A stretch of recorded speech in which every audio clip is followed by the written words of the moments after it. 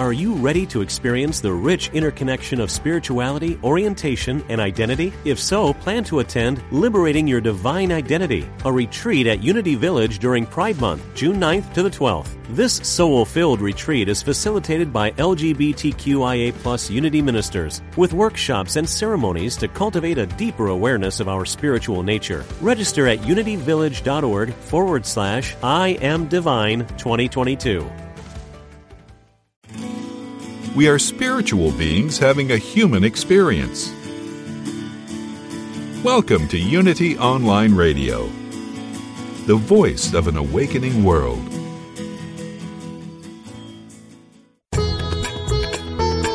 Welcome to the Yoga Hour, offering insights and practices for spiritually consciously living today. Here's your host, Yogacharya, Ellen Grace O'Brien. Welcome to the Yoga Hour, where we talk about yoga in all its depth and breadth as a path to spiritually conscious, fulfilled living today. I'm Dr. Laurel Trujillo, co-host and producer of the show, and during this month of September 2020 on the Yoga Hour, we are continuing the celebration of the arrival of Paramahansa Yogananda to the United States, which happened 100 years ago. By coming to the United States, Yogananda brought the teachings of Kriya Yoga to the West and basically changed millions of lives throughout the world. So our topic today is Paramahansa Yogananda's early life and influences. I'm delighted to be joined today by Reverend Ron Lindahn, the Senior Minister at the Center for Spiritual Awareness, the Meditation and Retreat Center in Georgia, which was founded by Roy Eugene Davis, a direct disciple of Paramahansa Yogananda. Ron was ordained to teach by Mr. Davis in 1978. Ron is also the co-producer and co-director of the very interesting documentary that we're focusing on today, which is called Yogananda and the Kriya Yoga Masters. Ron co-produced and co-directed with his wife, Helene Lindahn. You can find out more about Ron and his work at the website ronlindahn.com. It's Ron and then LINDAHN.com.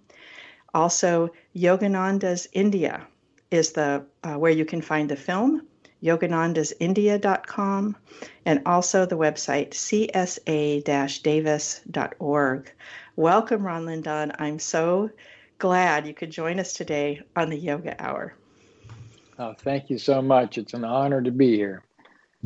All right, before we dive into our dialogue about Yogananda's early life, let's start with a moment of contemplation. Let's begin by taking this moment out of our busy days and just bring ourselves present, fully present in this moment. So first, paying attention to our bodies in space, feeling all of the surfaces that support us, whether we're sitting or standing or walking. And then feeling the breath, noticing the rhythm of the breath, not trying to change it, but just noticing its natural flow. On the next inhale and exhale. On the next inhale, feeling the cool air in the nostrils. And on the exhale, the warm air flowing out. And as we rest here, right now, here's something to contemplate from Paramahansa Yogananda, taken from his book, Metaphysical Meditations. Beloved God, I know that I am not the body, not the blood, not the energy, not the thoughts, not the mind, not the ego, not the astral self. I am the immortal soul that illumines them all, remaining unchangeable in spite of their changes.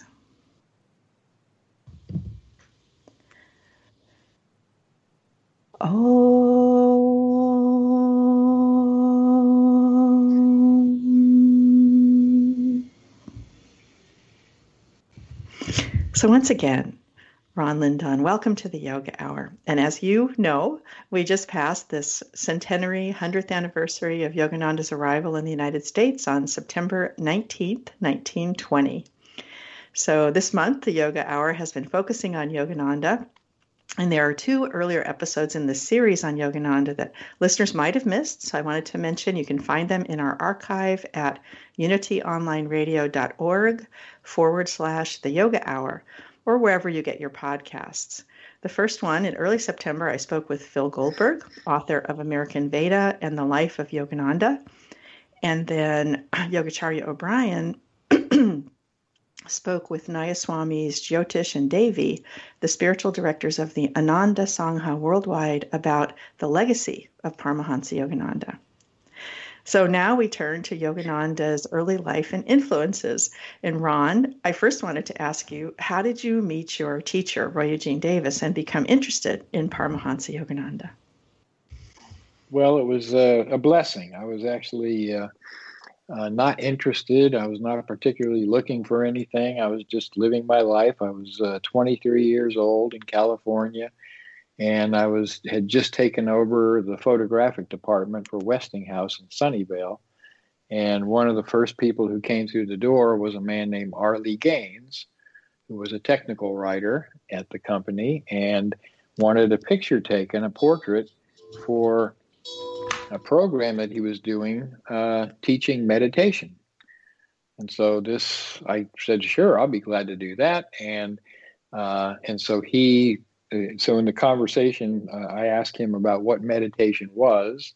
He invited me to his study group, and he was the representative for Mr. Davis in California. So I started to attend his study group. I started reading Roy's books, and my life was completely changed. Yeah, nice story. So you have made this really quite interesting and beautiful documentary about Yogananda and the Kriya Yoga Masters, along with your wife, Helene. So what inspired you to make this film?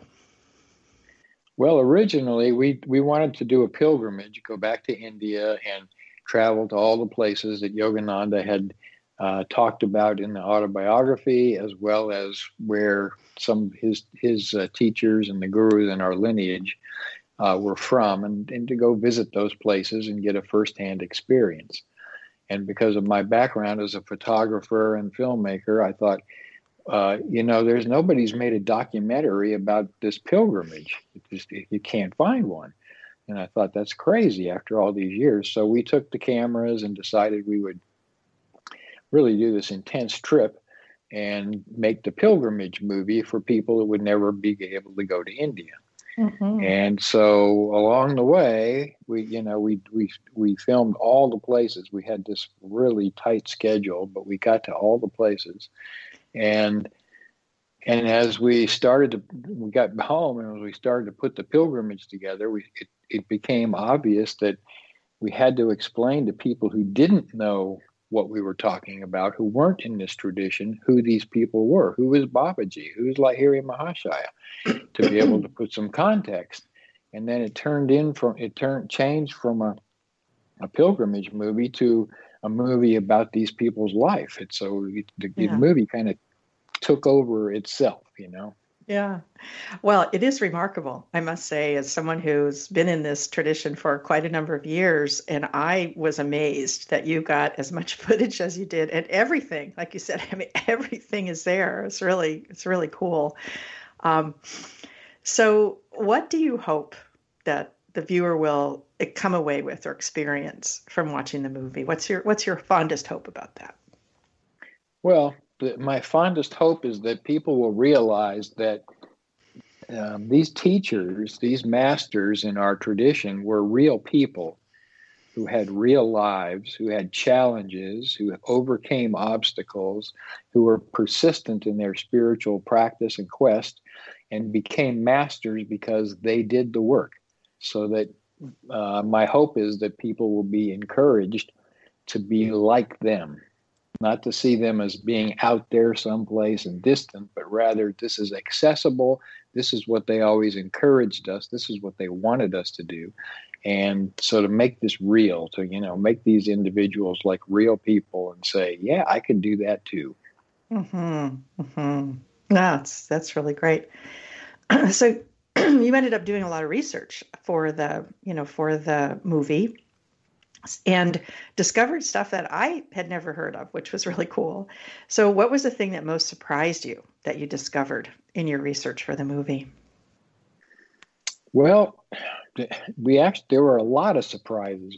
In the research, we read lots of biographies and stories and a lot of things that, are a little bit obscure. And we also had talked to many people. And so the story started putting itself together. And so there are many. I mean, I could talk for an hour about how many surprises we came across. But one of the big ones was how Yogananda met his guru, met Sri Yukteswar. And when we discovered that Sri Yogananda was the son of a couple that were both the disciples of Lahiri Mahashaya.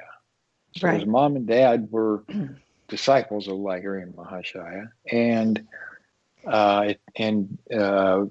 Yogananda's uncle, Sarada Ghosh, was also a disciple of Lahiri Mahashaya. And a friend of his in Serampore was Swami Sri Yukteswar. So when Yogananda had decided to run off after high school to go off and follow his dream of becoming a monk in Benares, and the family was a little upset. They said, this was a wealthy family. They were, hoping that Yogananda would be going to college and having a regular life. And here he wants to run off and be a monk. And so the family was upset, and they said, maybe, what can we do? We need to, corral him a little bit. And so Uncle Sarada sent a letter to Sri Yukteswar, who happened to be visiting Benares at the time, and said, check in on Mukunda, on our young friend here, and see what's going on, and see if you can put some ideas in his head, convince him to come back and go to school, So, and they sent a letter to Yogananda also, and they said, there's a really, wonderful spiritual teacher that's a friend of the family. And it turned out, I just found out a week ago that Sri Yukteswar grew up and knew Yogananda's mother when he was a child. They lived, they were together. They didn't live together, but they were in the same area, and they grew up playing together. Right. So there was a family connection between Yukteswar and Yogananda. And the meeting that he had was arranged. The Sri Yukteswar went, sent somebody to look at the Manamandal ashram where Yogananda was staying at the time. So they made the connection. They made arrangements to meet. And so that was kind of like, wow, this was not the way it was told in the book, And of course, a lot of stories get romanticized, and it's it's to be able to make a connection, and I understand that. But this was, wow, that's really interesting. And then we were able to actually, by going to where Yogananda would stay in Benares, and also looking at where the Bengali Tola, which is the market for the Bengali, it's the section where Bengalis are from Calcutta, from way over on the east. And so being in Benares, everyone is Hindi speaking. So the Bengalis kind of have their own little ghetto. And in the Bengali Tola, this is the market for the Bengali ghetto, kind of. And so when they said that Yogananda had met Sri Yukteswar at the Bengali Tola, well, it turns out that if you walk from where Sri Yukteswar's place was on Rana Mahal, and you go to the Bengali Tola, there's only one logical way that you can come out into this lane and this main place. And, we stood there and said, wow, this is where they met. this is the Yeah. place right Yeah. here. That's really cool. That was really fun for me too to see that and to realize that it was going to happen. That Yeah. it wasn't, maybe as random as it says in the autobiography, but it's cool how it was all that they were arranged to meet. So, and I should mention one of the things I liked about the film is you have maps that you intersperse with all these stories, and you show the location of these different things, so you can actually see, like on a blow up of a street map, of where these different places are. So that I appreciated that. I thought that was cool. So the movie begins by reviewing what was happening in the world in 1893 when Yogananda was born. And just as a quick recap, the agricultural and industrial revolutions are ongoing. They're freeing up people's time for self-development. Electricity was beginning to be deployed for lighting. The internal combustion engine was being applied to transportation, making it possible to travel long distances. And as you point out, the development of science and technology led to a growing need that people felt for spiritual balance. So how did these trends combine to make the United States a fertile ground for Yogananda and the Kriya Yoga teachings? Well, what happened is people were traveling more, communications were opening up between countries, and in 1893, the year Yogananda was born, at the Chicago World's Fair, they had the first Parliament of Religions. And at the first Parliament of Religions, they invited Swami Vivekananda to come and speak. Right.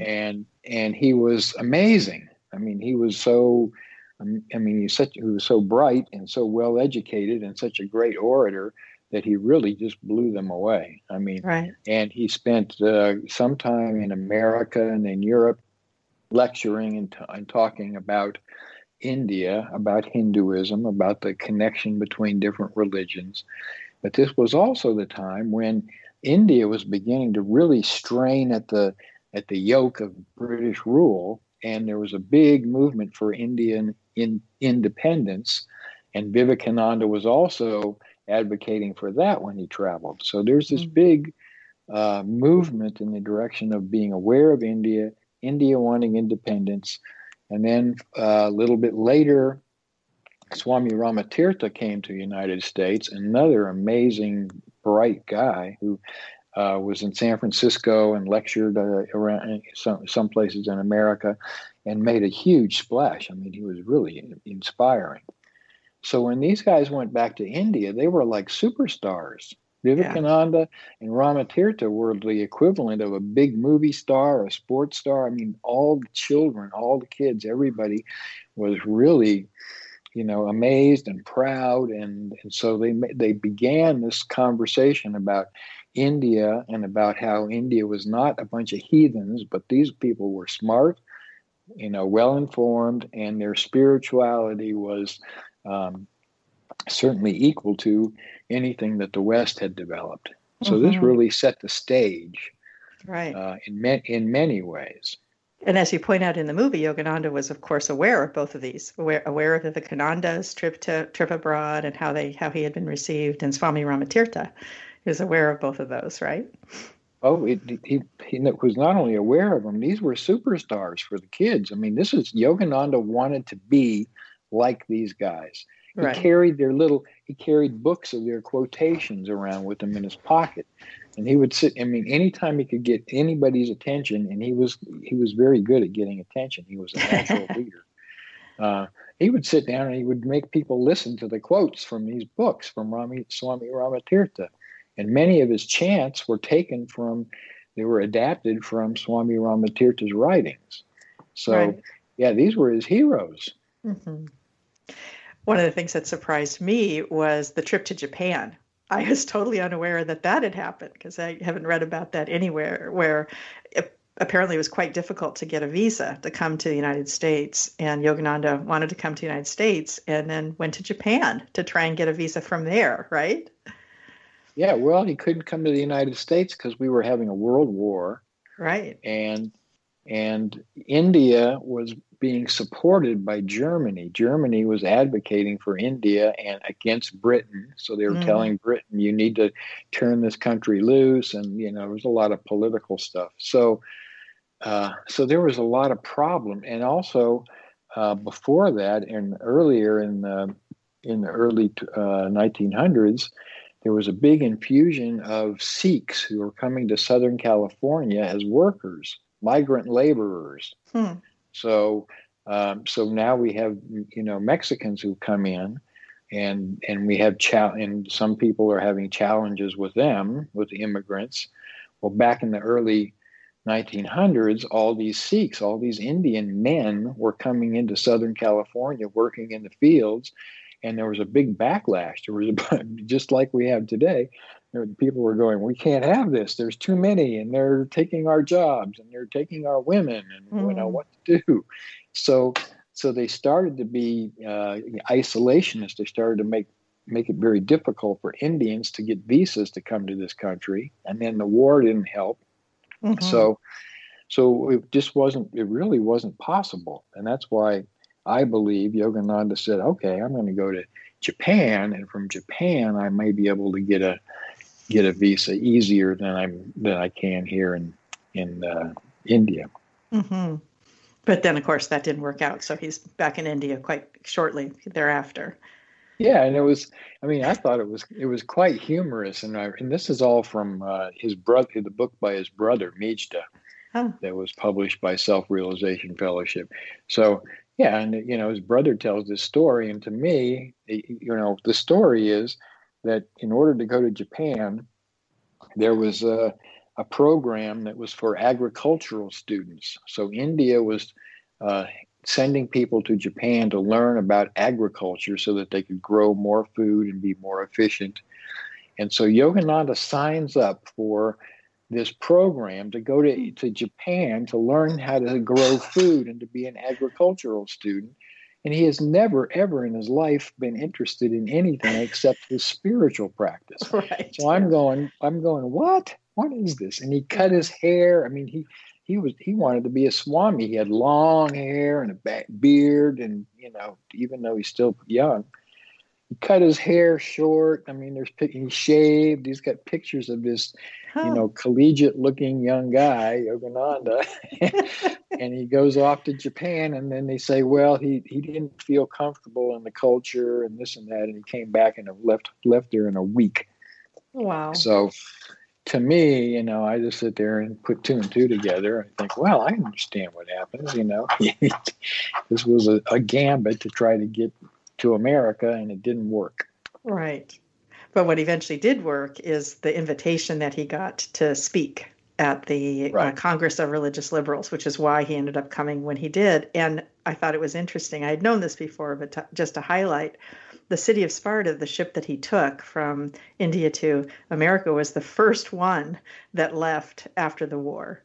I mean, it was like right after the war.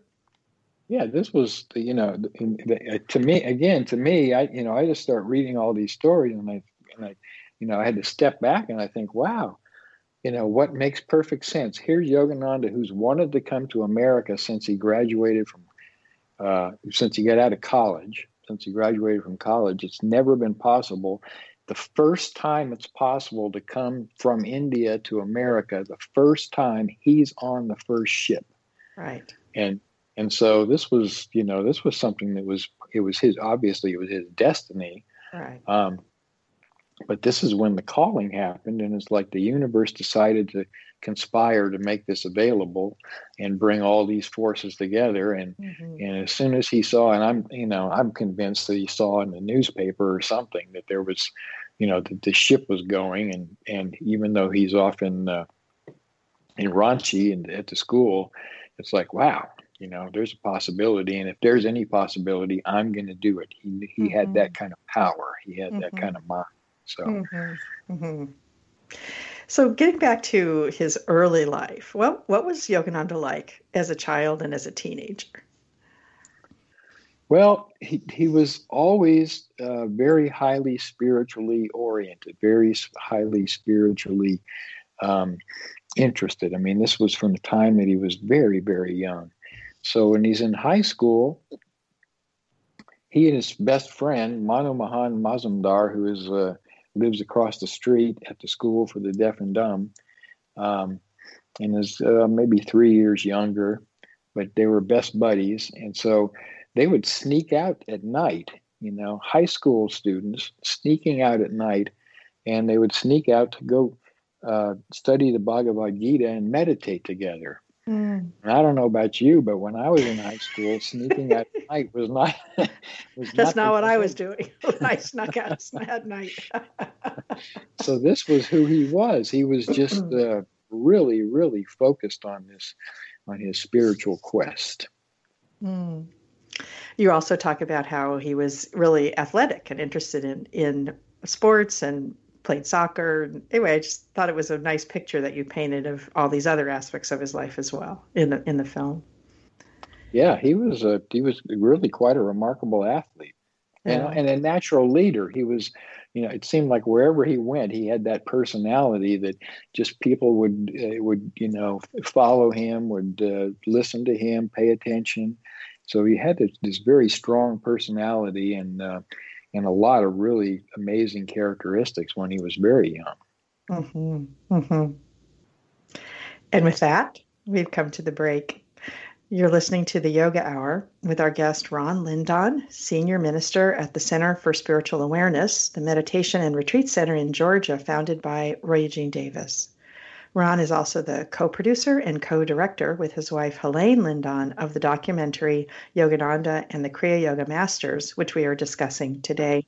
And again, you can get access to that film at yoganandasindia.com. You can find out more about Ron Lindahn at his websites. I think it's ronlindahn.com and csa-davis.org. We welcome your comments and questions. You can contact us at yogahour@unity.fm. I'm Dr. Laurel Trujillo, producer and co-host of the show. When we come back from the break, we'll explore more about the Kriya Yoga Masters who influenced Paramahansa Yogananda. We'll be right back.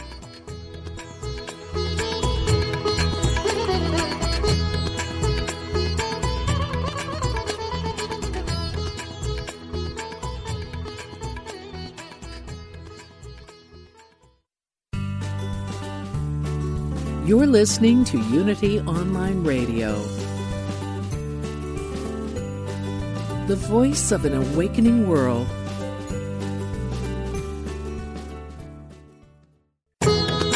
You're listening to the Yoga Hour, living the eternal way with your host Yogacharya, Ellen Grace O'Brien.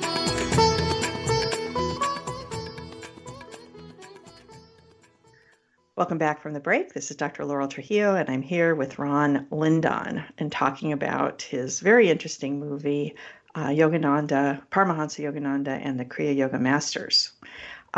So let's talk about the Kriya Yoga Masters, and let's start with Babaji, since the Kriya Yoga lineage that Yogananda was part of begins with him.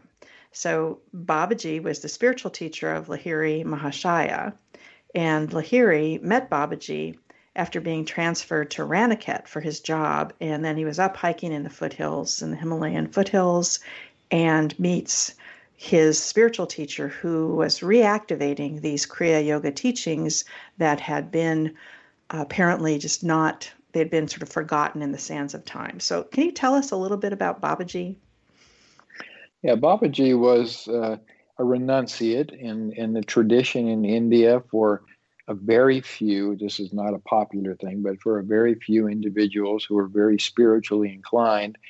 They would leave normal society, home, and, all the things that go along with that in order to really figure out who they are, what am I, and to initiate this direct communication and experience of God. And so they would go off away from society. They didn't want to be hanging around with people and be bothered. And they would have intense spiritual practices. And for the most part, as far as we can tell, Babaji was practicing Raja Yoga and many of the more esoteric practices within this. But so there's long hours of meditation and discipline and, various programs. And so, and he lived mostly in the foothills of the Himalayas, and he would travel, as these folks would. They didn't stay in one place for a long time. They would travel, and they would go from one sacred place to another. And when we say sacred places, these are places where you can feel the energy. There is a palpable connection with energetically with a spiritual aspect of reality. And all I can say is, you walk into a place and you can feel it. And so the places where he would be, that I'm aware of, were all around these very intense spiritual places. So he was said to be up around Badrinath Temple, which is an ancient place, a little further west of where Raniket is. And then right near Raniket, just a little bit, 20 kilometers further up in the Himalayas, is Dunagiri Temple. Right. And so this was the area where Babaji was when Lahiri Mahashaya met him. Mm-hmm. And Dunagiri Temple is one of the most sacred places in India dedicated to Divine Mother. Mm. So this is a really juicy place, and when you're standing there, I mean, it's like, all I can say, it's like there's a thinner layer between spirituality and physicality. It's a really juicy place. So this Babaji was very instrumental in Yogananda's coming to the United States in actually several different ways. So can you give us a few details about that?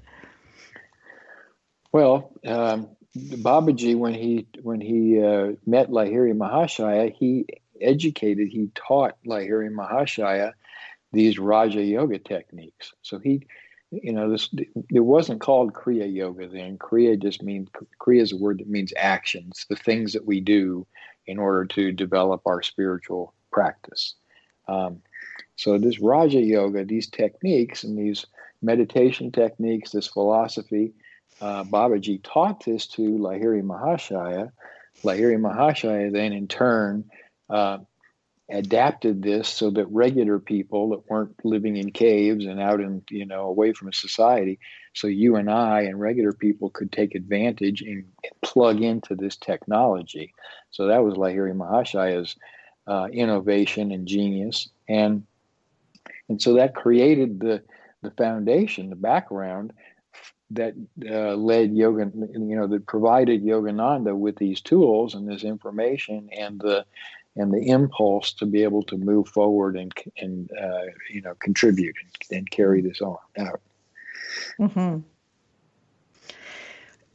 I remember reading in the autobiography that Babaji actually blessed Yogananda's journey as well, just kind of right before the journey that he appeared and gave Yogananda his blessing. So there was a lot of interweaving there between Yogananda's destiny and Babaji.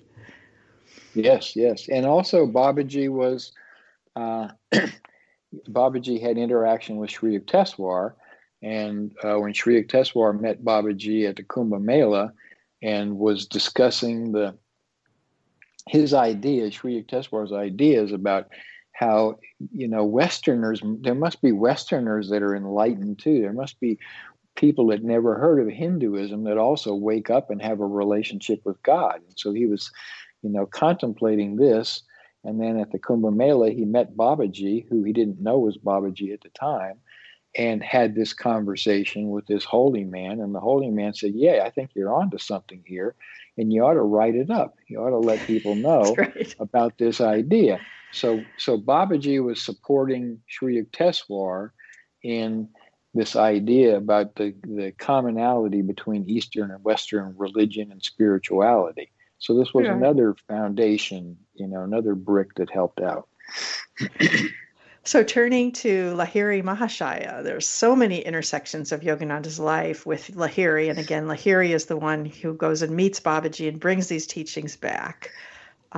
So it began with Yogananda's parents being disciples of Lahiri Mahashaya. So let's talk about Lahiri. Who was he? Just kind of in a nutshell, and what impact did he have on Yogananda's life? Well, Lahiri Mahashaya was Shyamacharan Lahiri. He was born Shyamacharan Lahiri, and he was in Benares. His father moved him to Benares when he was around 4 or 5 years old, and so he grew up there in Benares, and he was in the ghetto. He was in the Bengali speaking part of Hindi Benares. And he was very bright, apparently, as a young kid in school. He got the best marks. He learned 5 or 6 languages. He was very spiritually grounded but he was spiritually grounded in the traditional Hindu approach. And so he would go to the temple after school and chant and recite the Vedas and do all the things that normal Hindus do, which is they're very spiritually oriented, spiritually grounded, and a lot of very traditional sort of approaches to spirituality, but not a philosophical, intellectual, approach. It's much more devotional, and so as he grew up. He graduated from school, and it was hard to get a job, and he was very good with language, so he ended up as a clerk for the British military. And in order to supplement his income, he would also be tutoring the British that he was working with. And he was always very, very, very, very oriented toward education. So he made very little money, but even though he made very little, he was able to organize some friends that did have money and create a high school for the Bengali students. Mm-hmm. So in the Bengali Tola, he actually was the founder and kind of the head secretary for a school, as well as being a clerk and doing all the other stuff he was doing. Mm-hmm. So he was an educator from the beginning. That was one of the things that was very profound about him. So when he met Babaji and he learned about Kriya Yoga, and he asked Babaji, he says, "Can I teach this to the people back home? Everybody needs this. This is really important." And so he was given permission to initiate and to teach. And so he was a real innovator because he was able to adapt these intense spiritual practices to a form that was accessible to everybody. Right. And when you say everybody, that really meant everybody, because one of the things that was different about what he was doing is he was extending the opportunity to study to women as well as to men, so that it was an open door for, as you said, everybody, and not just men, which is more traditional at that time. Right. Exactly. Yeah. As a matter of fact, when he developed this high school, he tried to have a women's school too, a female school, but this was really just unheard of at that time in India. Mm-hmm, mm-hmm. But he was advocating for that from the beginning. And also he would teach individuals based on what their need was. So he wasn't one cookie cutter, approach. It was for the person that was very devotional. He would teach them things that they could use in a devotional way. For people who were more intellectual, he would teach them. So there was a different presentation and a different set of techniques and procedures depending on the needs of the individual. Mm-hmm. So turning now to the next of the teachers that brought that it ended up in this line and ended up with Yogananda bringing these teachings to the West, is Sri Yukteswar. So we've talked about Babaji, talked about Lahiri Mahashaya, and then one of Lahiri's students is this Swami Sri Yukteswar, who was Yogananda's teacher. And the movie detailed in an interesting way to me, which I hadn't really heard that much about, how Sri Yukteswar disseminated Lahiri Mahashaya's teachings throughout northern India and promoted the study of the Bhagavad Gita. So he was much a bigger traveler than I thought. So that was something I gained from the movie. So what was Sri Yukteswar like as a young man?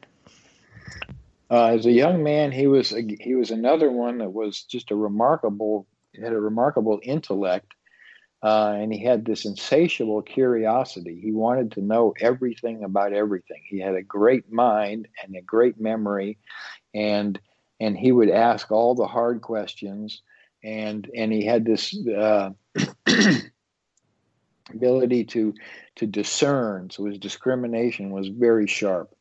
So he would when he would meet someone who had claims of being a spiritual master or doing these miraculous things, he would go check them out and oftentimes debunk them, figure out what the trick was, Right. And when he was in college, he was asking so many questions in the science classes and biology classes that finally the teacher gave up and said, "I can't answer your questions. You should be in medical school."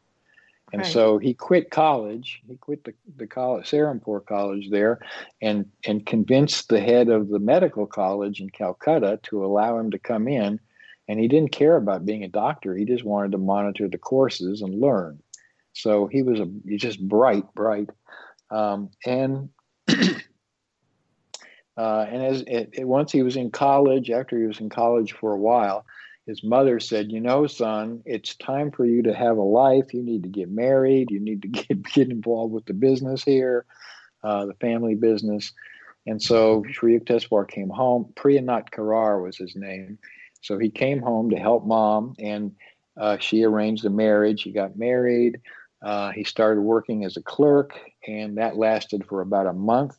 He couldn't stand it because, excuse me, because he found that the people that he was working with were wasting so much time. They were hanging around and talking, and very little work was getting done. And he's going, "Hey," So that was frustrating for him. So he didn't do well with that. And he never really was interested in work. He never really was interested in a lot of the traditional things. He was very interested in knowledge, learning, and very interested in his spiritual unfolding and awakening. Mm-hmm. Mm-hmm. And apparently he was amazing to hang out with. I mean, he was witty, erudite. Everywhere he went, people loved to listen to him. He had their attention. He loved music. He learned how to play the sitar well enough to be able to entertain people. And his sitar teacher would have him demonstrate for people because he could do very good. So he thought music should be an important part of everybody's education. Mm. So he was really kind of a very broadly educated and very interesting person. Mm. One of the stories that you tell in the movie is how he got his name as Sri Yukteswar. So can you tell that story for our listeners? Yeah, when he was once he started his programs where he was going out doing seminars and having weekly programs with different people around the country, he would refer to everyone not as Mr. or Mrs. or Sir. He would call everyone Sri Yukta. Shri is means is a short term for Lakshmi. It's a term of that associated with spirituality, with expansion. So Shri and Yukta is yoked, is together with God. So he saw every person as being a blessed connection with God. So he would call them Sri Yukta or Sri Yukti, depending on whether they were a man or a woman.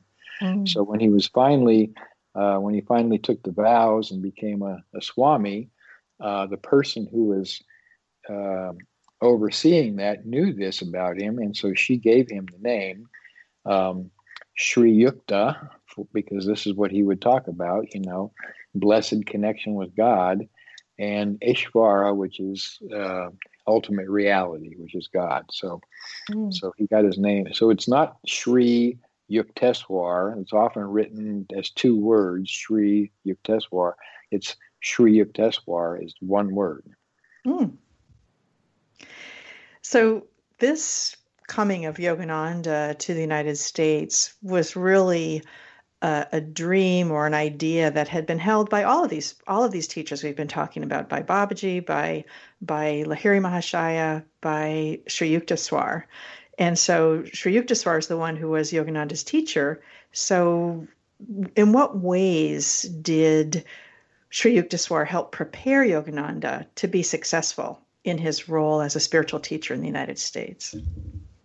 Well, he very early on, when Yogananda had come back and was spending a lot of time with him, because Sri Yukteswar was not really that interested in organization. He wanted to teach and to learn. And so he put Yogananda in charge of organizing and kind of keeping track of what was happening with these various organizations and the groups and the things that he had created. So Sri Yukteswar had an ashram in Puri, and one in Serampore, and for a while one in Benares, as well as all these groups and a monthly publication and lots going on. And so Yogananda was kind of put in as the executor for all these different programs. So he was trained from the beginning to be kind of in charge of things and making sure that everything worked. And then, of course, Sri Yukteswar and Yogananda's other teachers, his other profound teachers, he had Nagendranath Baduri, Baduri Mahashaya, the levitating saint, who was profoundly interested in education and bringing together the West and the East. And he lived around the corner from Yogananda. Yogananda spent a lot of time with him growing up. And then there was Mahendranath Gupta, which is the disciple of Ramakrishna, Master Mahashaya. So, and he lived a couple blocks from Yogananda. He was an educator. He had his own school there. And so he was very much an influence for Yogananda. So, and then Yukteswar, of course, was very much trying to educate and spread the word. So all these people that Yogananda grew up with and was hanging out with, even when he was in high school, were all about education and about connecting the East and the West. Mm-hmm. This was in his DNA. Mm-hmm. Mm-hmm. And lots of supports all around him to help him do that. Yes. Yeah. So here we are, coming to the end of our time together. We've got about 5 more minutes. So can you say a little bit more about the impact Yogananda has had on your own life, now that we've talked about how he got here? Well, of course, he was the teacher of my teacher, my guru, Roy Eugene Davis, who was a personal disciple of Yogananda's, and had personal training, and this became such an important part of his character, his life. And so when I met Roy, this was almost a direct connection to Yogananda and his teaching through the filter of Mr. Davis's remarkable ability to make these things understandable to regular people like me. So, and this changed my life. I was, like I said, I was not really particularly looking for anything. I didn't know I was missing anything. And when this came along, it was like waking up. It was like, wow, this just makes perfect sense. And why didn't they tell me this before? Why did I have to go through all this suffering as a teenager? And so it changed my direction and my interest, and allowed me to come to the awareness that not only is participating and understanding and practicing this, but also to be able to continue to share it. So I felt the calling for this very soon after I had met Roy and began to be influenced by the teachings of Yogananda and the rest of our Kriya Yoga Masters. Mm-hmm. So this has been my life ever since. Mm-hmm. It's been an amazing journey, and it's really remarkable when we see how many blessings we have and how we're guided. I was guided to make this connection with Arlie Gaines. I was invited in 1978 after I had taken over as Roy's representative in 1974 when Arlie was transferred out of the country temporarily. And so I became Roy's representative in the San Jose area for 4 years. And then Roy invited me to come back and work with him at CSA. And that was a big change. Right. It's like, wow, I leave my job and my dog and house and, 2 motorcycles and all the stuff, and pack up and head to Georgia. That's interesting. So, so this has been, for me, this has been a profound journey. And I look back on all the blessings that have led from one thing to another to bring me to where I am right now, and to be able to make this movie and have this conversation. Exactly. And I should mention that, of course, as listeners, regular listeners know, Roy Eugene Davis was also the teacher of Yogacharya Ellen Grace O'Brien, who's the founder of the Yoga Hour. And with that, we've come to just the last minute or two. So I wanted to ask you in closing, what words of encouragement or inspiration would you like to share with our listeners? Well, the first thing that in the first interview that Mr. Davis had with Yogananda, Yogananda said, read a little, meditate more, and think of God. Think of God all the time. Right. And then the last interview, just before he passed, Yogananda told Roy, he said, pay no attention to what other people do or don't do. Don't look to the left. Don't look to the right. Don't look behind you. Look straight ahead to the goal and go all the way. And you can do it. That was the last part of that message, right? And you can do it. And you can do it. Such a great message, such a great inspiration to close on. And with that, you've been listening to the Yoga Hour. It's been my pleasure to share this time with you. I'm Dr. Laurel Trujillo, producer and co-host of the show, and we've been discussing Paramahansa Yogananda's early life and influences with Ron Lindahn, senior minister at the Center for Spiritual Awareness, founded by Roy Eugene Davis, one of Paramahansa Yogananda's direct disciples. And the documentary was made by both Ron and his wife, Helene Lindahn. It's called Yogananda and the Kriya Yoga Masters, and you can access it at yoganandasindia.com. You can find out more about Ron Lindahn and the Center for Spiritual Awareness at 2 sites, ronlindahn.com, and its last name is LINDAHN.com,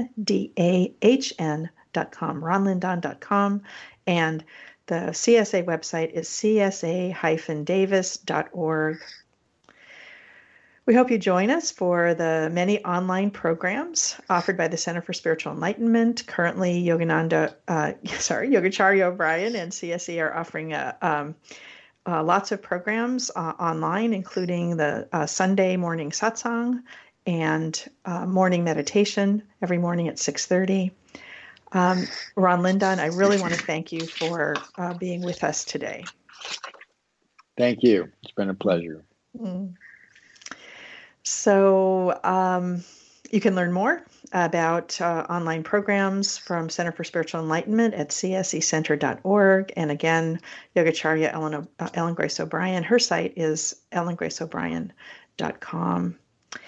Join us next time on the Yoga Hour when I will be talking about how we can stay grounded, emotionally connected, and empowered in times of turmoil with Ralph De La Rosa, author of the book, Don't Tell Me to Relax.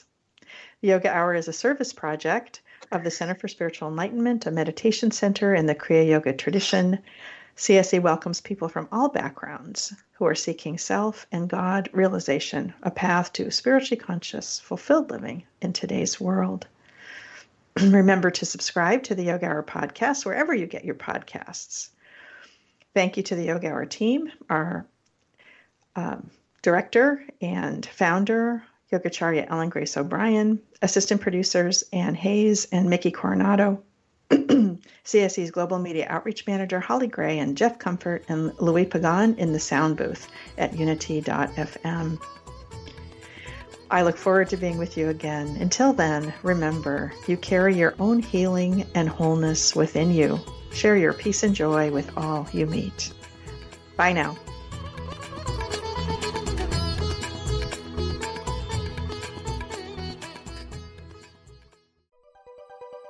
Thanks for listening.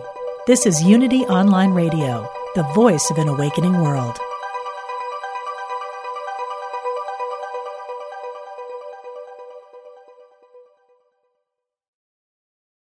Are you ready to experience the rich interconnection of spirituality, orientation, and identity? If so, plan to attend Liberating Your Divine Identity, a retreat at Unity Village during Pride Month, June 9th to the 12th. This soul-filled retreat is facilitated by LGBTQIA+ Unity ministers, with workshops and ceremonies to cultivate a deeper awareness of our spiritual nature. Register at unityvillage.org/I Am Divine 2022.